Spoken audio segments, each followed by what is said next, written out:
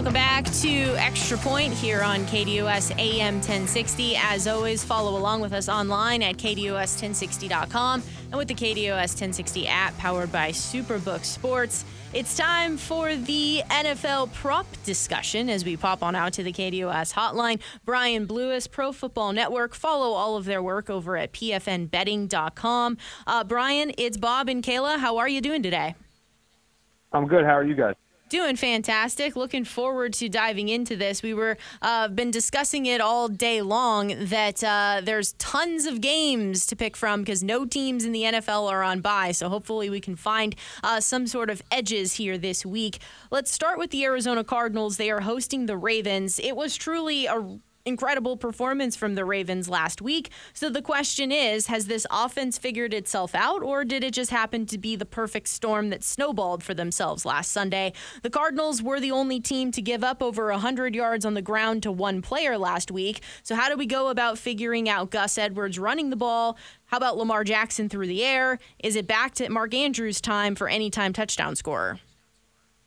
Yeah, I think it was both a mix of just the right game for the Ravens and also their offense is clicking. I mean, obviously the Lions aren't that bad to get blown out like they did, but that was really just an incredible performance by the Ravens. And they usually perform a lot better in those spots as short favorites or short underdogs versus being heavy favorites. So, and that with that in mind, at the same time, this Cardinals team, as you guys probably know, is kind of falling back to earth a little bit, and their defense especially is one they could definitely throw on. And the only thing that's really holding me back from wanting to take these overs for Lamar and their pass catchers is just that it could be a blowout potentially at that big point spread. But I don't think that's a bad play here considering the Cardinals defense has kind of been easy to attack in recent weeks, if for lack of a better word. Okay, I want to start with a former Cardinal. Christian Kirk and the Jags are at Pittsburgh. Pittsburgh has been really bad against receivers who get yards after the catch. So how about any Kirk, lighting up the secondary possibilities in Pittsburgh? Yeah, for this one, the Steelers' defense is really the only thing that's keeping them in games, that and luck. But there's always a way to attack them through the air. That's historically always kind of been the weakness of Steelers' defense. They're usually kind of built around their front sevens. And Kirk's props right now, 55.5 receiving yards. I mean, he still is Lawrence's favorite target, so it still doesn't look like the market's starting to catch up a little bit because his prop is definitely higher than Calvin Ridley's are this week, but they might not have caught up totally just to this point.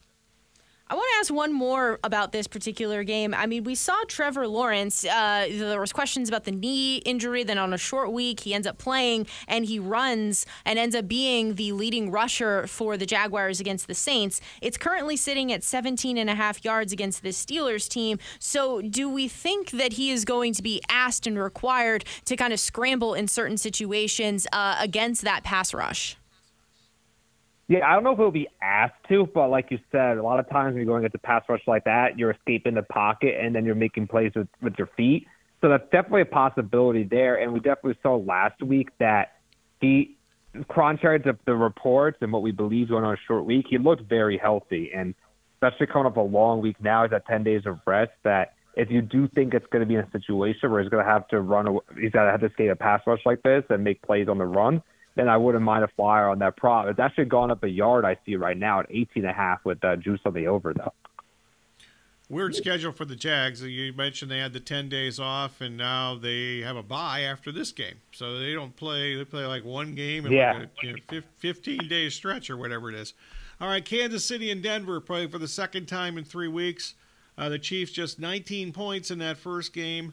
But, they wasted scoring opportunities, red zone scoring opportunities, some strange play calls by Andy Reid in that game too. So I'm confused. Any suggestions how to attack this game, if at all?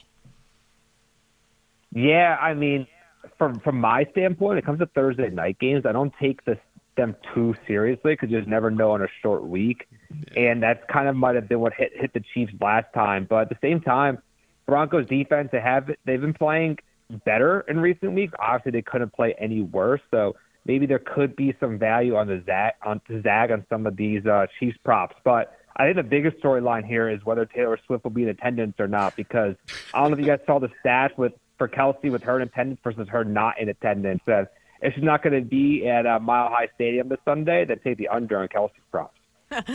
Brian Blewis, Pro Football Network, PFNBetting.com here on KDOS AM 1060. I never realized both Bob and I would have to be Swifties, but maybe that's something we're going to have to trend in that direction. The Eagles. Yeah. They were in a close contest with the Commanders just a few weeks ago. We have been successful with the A.J. Brown over his yards total the last couple of weeks, but it keeps creeping up here. So is it now to the point where we need to stay off of him?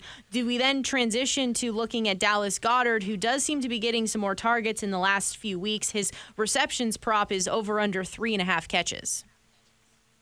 Yeah, that's tough for me. I mean, I do expect the Eagles to attack the secondary for the Commanders in this one. That's just the way to attack this Commanders defense. We've seen a lot of quarterbacks, a lot of receivers have huge games against the Commanders, just like Jalen Hurts and A.J. Brown did a few weeks ago. And especially for this one kind of under-the-radar storyline the Eagles in recent weeks has that the ground game just really hasn't gotten anything going. The Dolphins really held DeAndre Swift in check last week up until he had a 22-yard run on the final drive of the game because the Eagles have been missing their starting right guard for the past few weeks, and their run game has kind of fallen a bit as a result. And anytime the Eagles have a advantageous matchup through the air, they like to attack it. As you saw, they tried it a couple weeks ago with the Jets, and they're missing their top two cornerbacks. So I wouldn't expect it to be anything different here. And it's either you play the over for A.J. Brown or you pass, just because he's just so dominant right now. Honestly, might be playing the best football of any receiver at this point, including Tyreek Hill. But if there's one receiver that could have a big day for the Eagles, and it might be a little bold of a pick because he hasn't really been involved in the offense in recent weeks, it's Devontae Smith. Right now, his prop is only at 49.5, which is the lowest I've seen in a very long time. And Devontae's had huge games against Commanders in his short career. And if they're going to make a priority to shut down A.J. Brown, then it could be a Devontae day. And he's also really good deep threat downfield, too, making contested catches. So you could pick up a lot of these yardage just on one catch. My fantasy team needs a good Devontae day, so I'm pulling for that. Same. All right, CJ Stroud. I don't know, you can't call it quite revenge mode, but he's going against, I'm sure, the team that he thinks should have drafted him in Carolina because they were the first pick. However, this is the Carolina defense, and they're missing several starters. They haven't been real good lately anyway. Are the numbers with Stroud just too high to jump on this, though? No, I don't think they're too high. If you like it, have a big day, and like you said, there'll be some extra motivation going against the team that not only passed on to go number one, but picked his friend. I guess you call him friend, but at the same time, they're big competitors, Stroud and Bryce Young. The same recruiting class from the same area in California, drafted the same year, two of the best quarterbacks in college. I think there's be extra motivation for both of these quarterbacks to have big games, and they're both coming off a bye week too, so I'd like this spot for CJ Stroud, and I even like it for Bryce Young to an extent as well. Interesting about CJ Stroud, I saw some connection with him and Nico Collins is like in the top 10 for them connecting up. I also kind of like him connecting with Dalton Schultz. I mean, Dalton Schultz's number is only sitting at 35.5. Yeah, I mean, if he's got to throw to somebody, those are basically his two top targets. And Nico Collins is still falling under the radar quite a bit. His yards prop right now is just at 56.5. If he played on any other team besides Houston or maybe some other irrelevant teams, but if he was on a team that played on primetime more and he was a bigger name, I feel like that prop would be a whole lot higher. Brian Blewis, go ahead. I'm sorry, go ahead. I was just going to reset. Brian Blewis, Pro Football Network, PFNBetting.com here on KDOS AM 1060. Okay, sorry about that. Amari Cooper and P.J. Walker not exactly connected with frequency. Are Cooper's numbers, if you want to go under, are they, is this a justifiable idea on my part at this point? No, I think you're correct. I mean, for a couple of reasons. One, P.J. Walker, when he's been playing, has been by far the worst starting quarterback in football this year. If you look at their Pro Football Focus passing grades, the gap between him and the next worst player is really big, to say the least. It's kind of funny. I know talking about Amari Cooper, but I was looking at the player props for this game, and P.J. Walker's interceptions prop is at 1.5. That's almost always at half of one just to throw a pick. So you can't take it to throw one pick. You got to take two if anything. But for this one, I don't really like the matchup for Amari Cooper going against the Devon Witherspoon has been one of the best quarterbacks in football this year, along with Tariq Woolen for the Seahawks. Feels like a bad matchup for the Browns. Seahawks have really good pass rush too. P.J. Walker just so untrustworthy, and Amari Cooper is definitely one of those Jekyll and Hyde wide receivers. He either has a big day or you're sitting there in the third or fourth. The Saints and the Colts here, Gardner Minshew, he's leading the way since he's came in to be the starter with turnovers, whether it happens to be interceptions or fumbles. Derek Carr and the offense going through some tough times, but the Colts defense is giving up a lot of yards. They're struggling, though, in the red zone, so they make some transition here to Taysom Hill. Do we look at Taysom Hill anytime touchdown scorer? Yeah, I mean, that's actually not offense has just been so bad, especially when they get in the red zone. And Derek Carr just is not a trustworthy guy in the area, to say the least. Right now, the anytime touchdown odds are plus 330. So I definitely wouldn't mind a flyer on that because it feels like nobody else on this team could get into the end zone. And the market really hasn't totally corrected it just because he doesn't have the same usage as guys like Alvin Kamara. Okay, Austin Eckler. He's been beat up, and when he's actually played, he's had 3 explosive plays this season. Have the odds makers caught up on, maybe should we still take advantage of some Eckler under props against a Bears run defense, which has been surprisingly pretty good? Yeah, at the same time, though, Eckler's been back for 2 weeks now, and they've gone against the Cowboys and the Chiefs, 2 of the best defenses in the NFL. So I would almost see this as like a buy low spot for Eckler, if anything, going against a Bears defense that might not be as bad as people might think, as you mentioned, but they're still nowhere close to the Chiefs and the Cowboys. And game script also could be in favor for the Chargers in this one as they're 8.5-point favorites. But at the same time, anyone who's watched the Chargers in recent years knows that they never had a state lead going to the fourth quarter ever.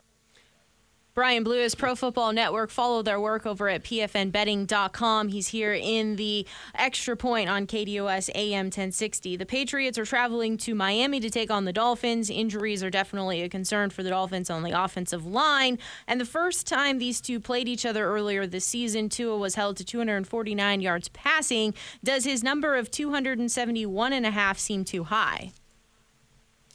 I think it does, honestly. I mean, you mentioned the offensive line issues for the Dolphins, but even though they're each expected to play, Tyreek Hill, Jalen Waddle, and Raheem Mostert are banged up this week. Like, that doesn't sound good, to say the least. And I know they usually beat up on these bad teams, and the Patriots are obviously a bad team, but the difference between the Patriots and the Panthers, the Giants, the Broncos, the Chargers is that Bill Belichick faced his defense twice last year and faced them earlier in the season, and I could see, even though they won't have Matthew Judon or Christian Gonzalez for this role like they did earlier in the season, the Patriots kind of held this Dolphins offense in check, relatively speaking, and Tyreek Hill didn't have a really big game. And we all know that Belichick, he likes to take away your best weapon and dare you to beat you in other ways. And if they can't get Mostert going on the ground, I'm not so sure they could beat them in those other ways offensively. And as a result, we saw how Tua really struggles under pressure. I mean, he's a really accurate passer. He's a great precision thrower. He could get in rhythm really well, but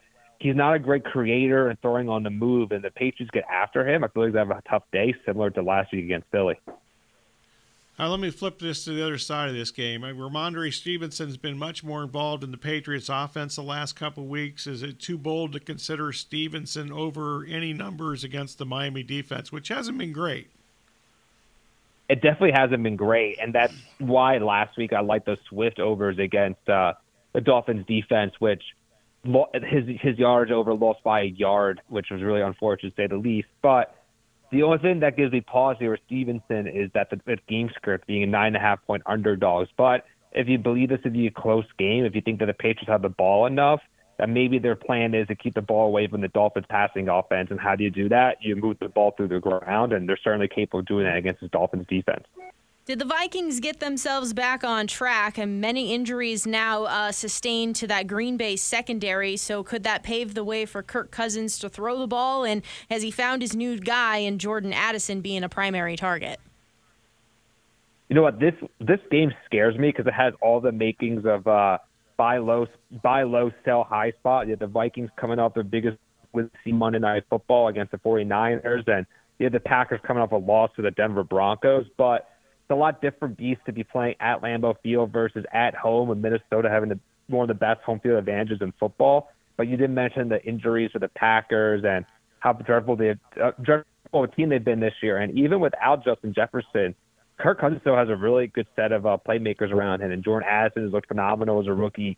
CJ Hawkinson has been extremely steady as a tight end. And Osborne even isn't a bad depth piece at receiver, to say the least. So it really just, for me, I wouldn't be playing it for this one just because I don't want to be riding too high on Kirk Cousins coming off his best game of the season and a really inspiring win. But at the same time, I see the argument for it. Okay, last up for me, Tony Pollard has been bad the last 2 weeks. Doesn't have a rushing touchdown since week 1 in that Sunday night fiasco against the Giants. So Pollard under props, or is that, the train left the station too, long ago and I just missed out? No, I don't think you missed out because it's still relatively high at 68.5. I mean, I definitely expected bigger things from Pollard this year to finally be the lead back and how talented he is. But the Cowboys offense as a whole has really underperformed without Kellen Moore and Mike McCarthy calling plays. So if you think this game is going to be a little closer than the points where it indicates, I definitely wouldn't mind taking the under on Pollard there while it's still not, I won't call it high, but it's not low. I don't think they've made too much of a correction just yet. Brian, before we let you go here, is there anything that you like that we haven't touched on? Anytime touchdown scorer, passing yards, receiving yards, rushing yards? Yeah, well, I will say I was very proud of one of my player props I gave out at pfnbetting.com last week. I gave out the under for Bijan Robinson, and I didn't know that he had a headache and, quote-unquote headache, and wouldn't be playing in the game. So I'll take a W on that, though. But I don't think I'm getting an opportunity like that this week. But for this week, I'm looking at Breece Hall on the Jets. As we all know, he's one of the best running backs in football when he's healthy. He looks fully recovered from that ACL injury he had from last year, and it looks like they're starting to squeeze Dalvin Cook out of the offense. He's trying to talk to the coaching staff about what his role is. He's looking to get a trade, and he just was one of the least efficient backs in football this year, while Breece Hall is one of the most efficient backs. And with this Jets team, I don't really trust the Giants have a good pass defense. They have a good pass rush, but they're not good at stopping the run. And for Breece Hall, 67.5 seems relatively low. He's to be the focal point of their offense. Well, Brian, in addition to your Bijan Robinson play from last week, you also gave out DeAndre Swift, and it was the number of carries on the over, and you hit that too. So you're doing pretty good in our book. Yeah, I hit that, but I missed the boat on that number. So when I bet it, I did the over for rushing yards, which lost by 1, unfortunately. Oh, no. Yeah. Well, as always, we greatly appreciate you taking time joining us, and have a fun Sunday with all these games ahead. Yeah, you guys as well. Take care. Once again, he is Brian Blewis, Pro Football Network, and follow all of their work over at pfnbetting.com.